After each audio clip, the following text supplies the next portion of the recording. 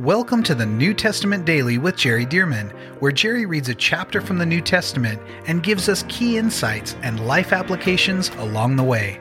For more information about the Solid Life Journal and reading plans, visit solidlives.com. And now, let's get into today's reading. Okay, here we go. John chapter 3, and here's what it says.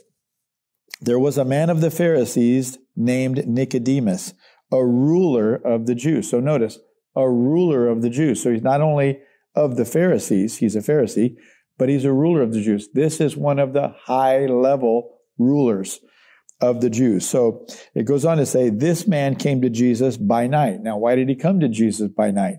Well, he was hearing some things from Jesus that he knew were true, and he was learning from Jesus. So he was really a secret disciple of Jesus. So he came by night because him being a ruler and a Pharisee, he didn't want anybody to really know because this could ruin his reputation. He may even lose his prominence or his position over it because, the Pharisees and the religious rulers, they wanted to get rid of Jesus because he gained popularity and was pulling crowds to himself because of the healings and the anointing. So it said, Nicodemus, this man came to Jesus by night and said to him, Rabbi, listen to this statement. Rabbi, so he calls him teacher. We know that you are a teacher come from God, for no one can do these signs that you do unless God is with him. Notice the word we. He's a ruler, but he's from the Pharisees, and he says, we know that you are a teacher come from God, for no one can do these signs that you do unless God is with him. So these leaders that by and large did not believe Jesus, in fact, ended up being a part of those that tried to set him up to kill him. But Nicodemus said, we know. I mean, what's happening in your life and ministry? I mean, that has to be God. So that just all the more shows you why Jesus would rebuke them and call them hypocrites and such, because they, knowing he was from God, still rebelled against him, refuted him, belittled him, and tried to set him up to be killed. But Nicodemus, obviously a more pure-hearted person, a more humble person, and really desiring the truth, he said, we know that you're a teacher sent from God. No one can do these things that you do unless God is with him. Jesus answered and said to him, most assuredly I say to you, unless one is born again, he cannot see the kingdom of God. So Jesus answers him, answers this commendation by saying this, it's not enough for you to know that I'm from God. You need to be born again. So he says, most assuredly I say to you, unless one is born again, he cannot see the kingdom of God. What is he doing? He's inviting him, come a little more. Come a little closer, Nicodemus. Don't just believe that I'm from God.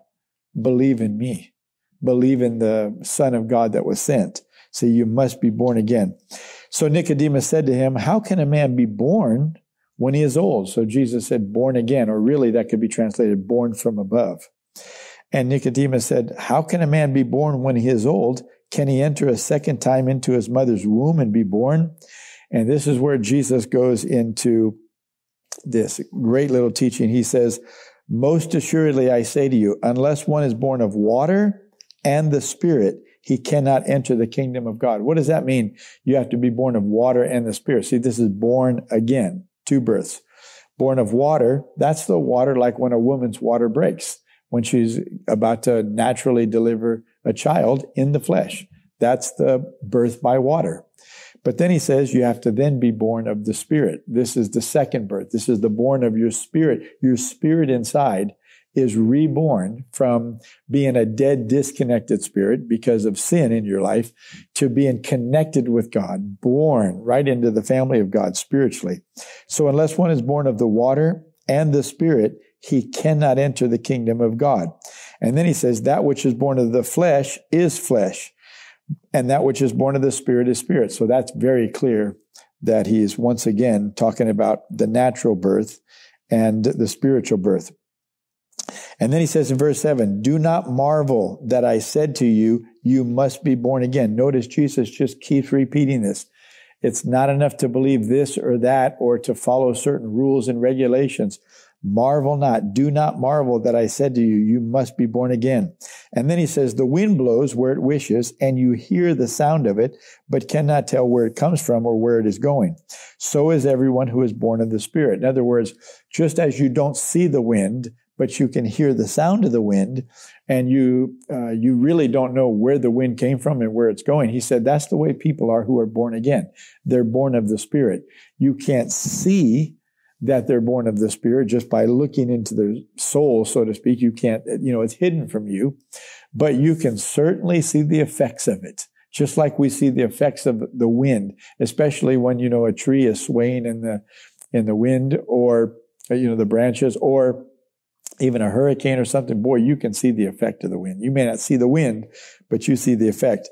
Jesus said, this is it. When a person gets born again, you may not see his spirit inside of him, but you will see the effect in his life. He's changed from the inside out. He's a different person.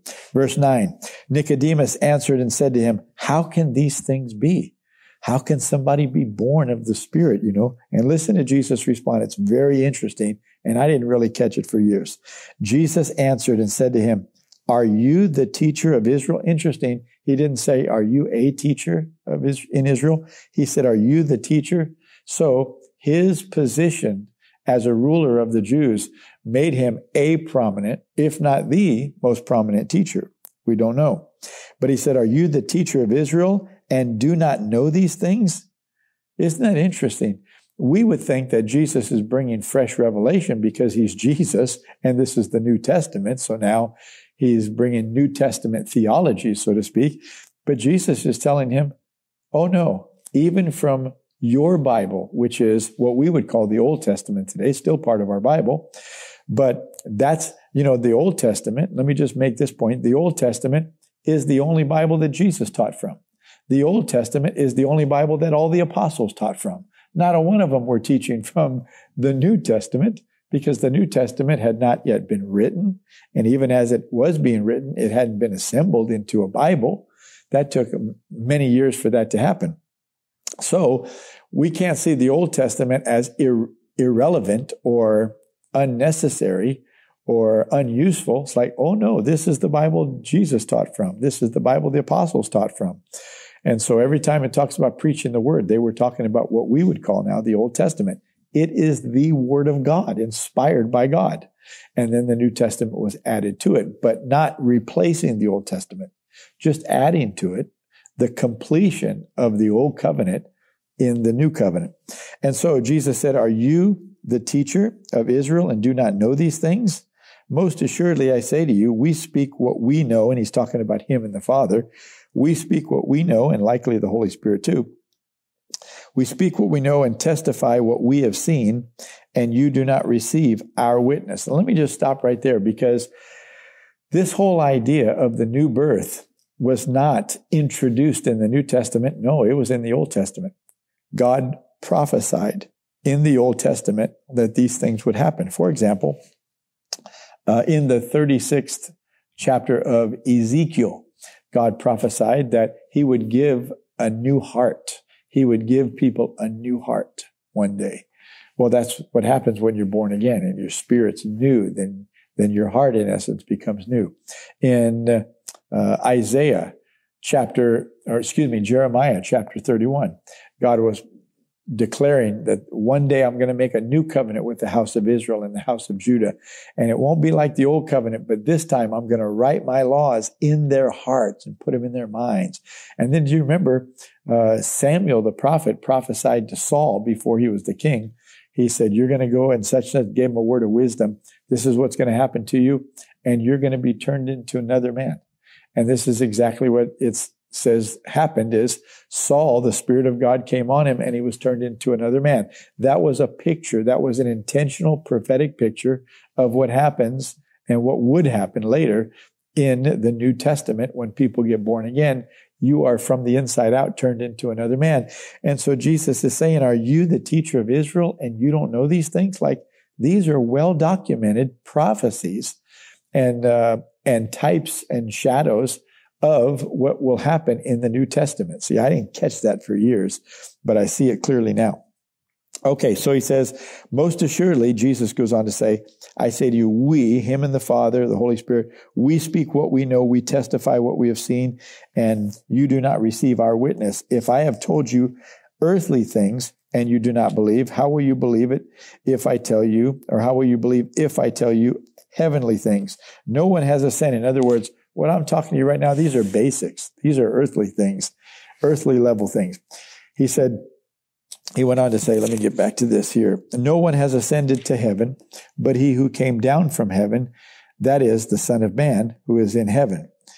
And as Moses lifted up the serpent in the wilderness, do you remember the bronze serpent that God told him to put on a pole so that the serpents that were biting the children of Israel in the wilderness, if they would look at that bronze serpent, they would be healed. And Jesus said, and as Moses lifted up the serpent in the wilderness, even so must the Son of Man be lifted up, that whoever believes in him should not perish, but have everlasting life. There's the setup to John 3:16. So here's the setup. Jesus said, just like God told Moses to put that bronze serpent on a pole so that anybody that looked at the serpent would be healed of a snake bite. Okay? And he said, just as that serpent was, as Moses lifted up the serpent, so the Son of Man's going to be lifted up. He's saying he's going to be lifted up on the cross. Now, why would he identify with a serpent? The serpent, isn't that a representation of the devil? Yes. Here's why. Because when Jesus was lifted up on the cross, he was lifted up with our sin. God was judging him not for being the righteous, holy, beloved Son of God. God was judging him because our sin came upon him, past, present, and future, the sin of humanity. And so he was hanging on the cross as a sinner, even though he had not sinned. It was with our sin. And so he was lifted up. And whenever we look, and this is figuratively, whenever we look to Jesus as being crucified on the cross, then we can be healed, we can be saved through that. So that's that whole typology. And Jesus is, connecting the dots there.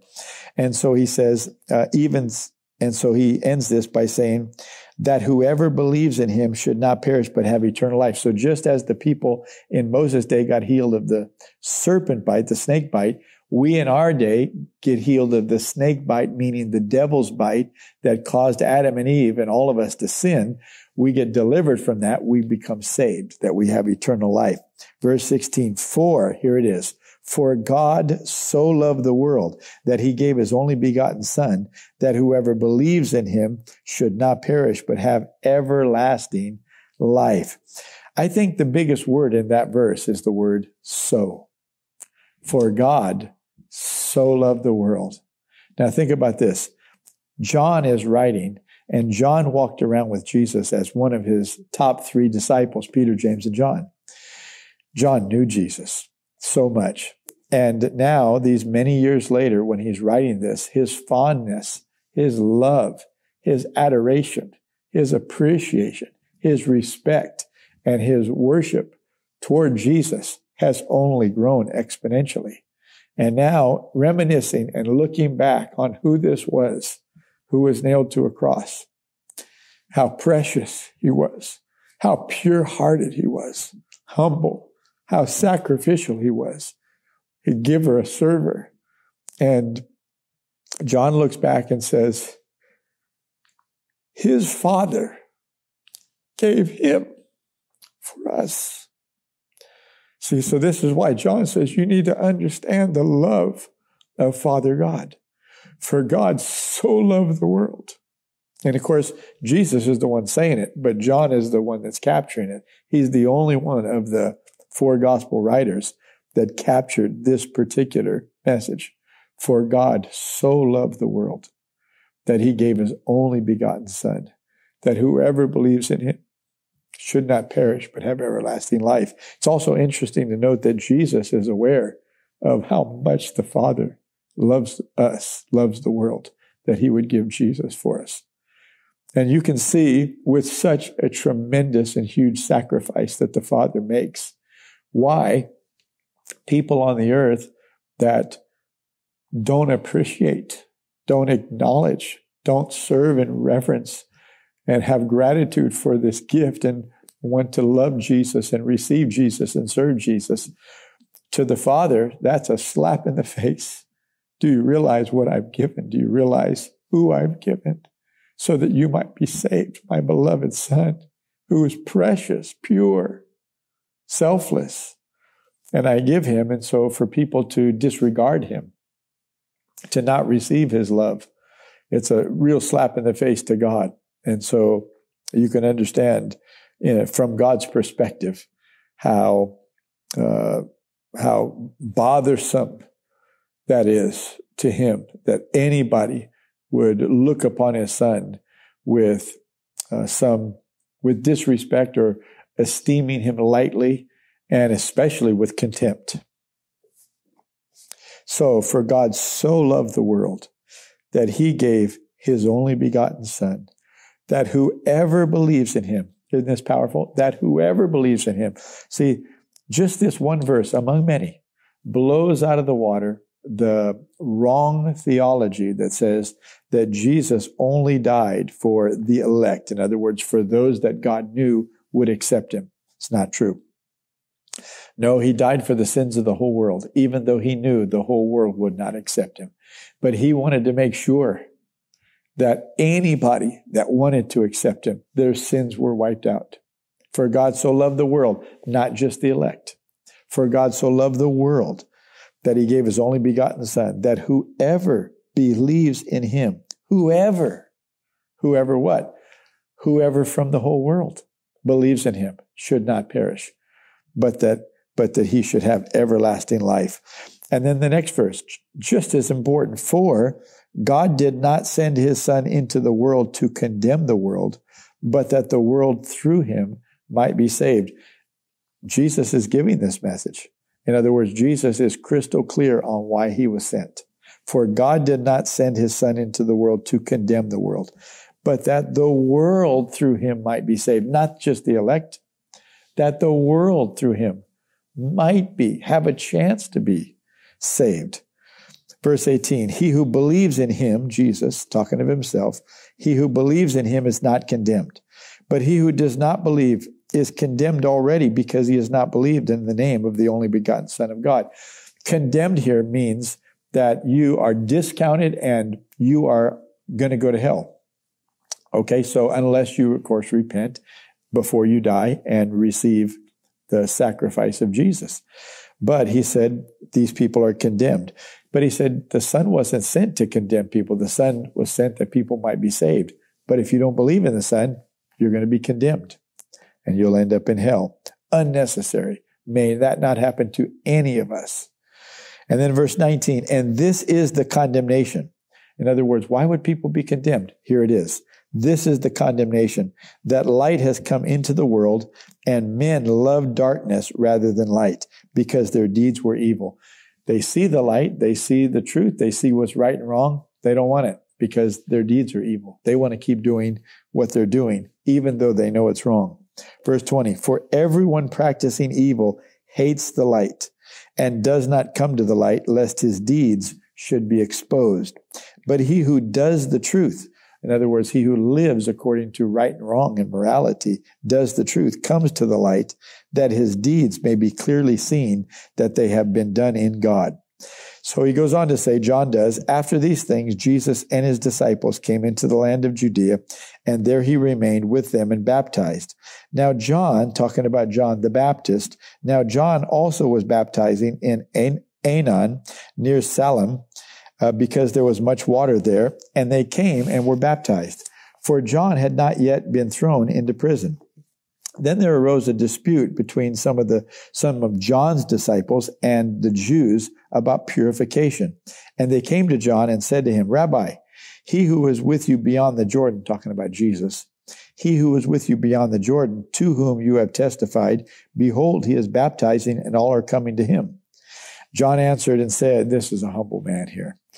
John the Baptist answered and said, a man can receive nothing unless it has been given to him from heaven. In other words, you can try to exalt yourself, promote yourself all you want to, but you're not going to get any part of God's kingdom or a place or an assignment by promoting yourself. Unless God gives it to you, it's not going to be yours. So he said, A man can receive nothing unless it has been given to him from heaven. You yourselves bear me witness that I said, I am not the Christ, the Messiah, but I have been sent before him. He who has the bride is the bridegroom. And of course, the bride is the church, and the bridegroom is Jesus. He who has the bride is the bridegroom, but the friend of the bridegroom, that's John the Baptist, but the friend of the bridegroom who stands and hears him rejoices greatly because of the bridegroom's voice. Therefore, this joy of mine is fulfilled. He must increase, but I must decrease. He who comes from above is above all. He who is of the earth is earthly and speaks of the earth. In other words, John is saying, Jesus is from heaven. He's above all of us. And he's from heaven, so he speaks at a whole different level than I speak. I'm speaking of very low-level things. Jesus, he's speaking of very high-level things. He goes on to say, he who comes from heaven is above all. And what he has seen and heard, that he testifies, and no one receives his testimony. In other words, he's speaking so high that about no one is able to understand and receive all the things that he is speaking to us. Thank God many of them were captured in Scripture so that when the Holy Spirit was poured out, the Holy Spirit could help us to understand these things. Verse 38, he who has received his testimony has certified that God is true. Excuse me, that was verse 33. For he whom God has sent speaks the words of God, for God does not give the Spirit by measure. In other words, God didn't just give Jesus a cup of the Holy Spirit. I mean, just poured the Holy Spirit out on him. He does not give the Spirit by measure. The Father loves the Son and has given all things into his hand.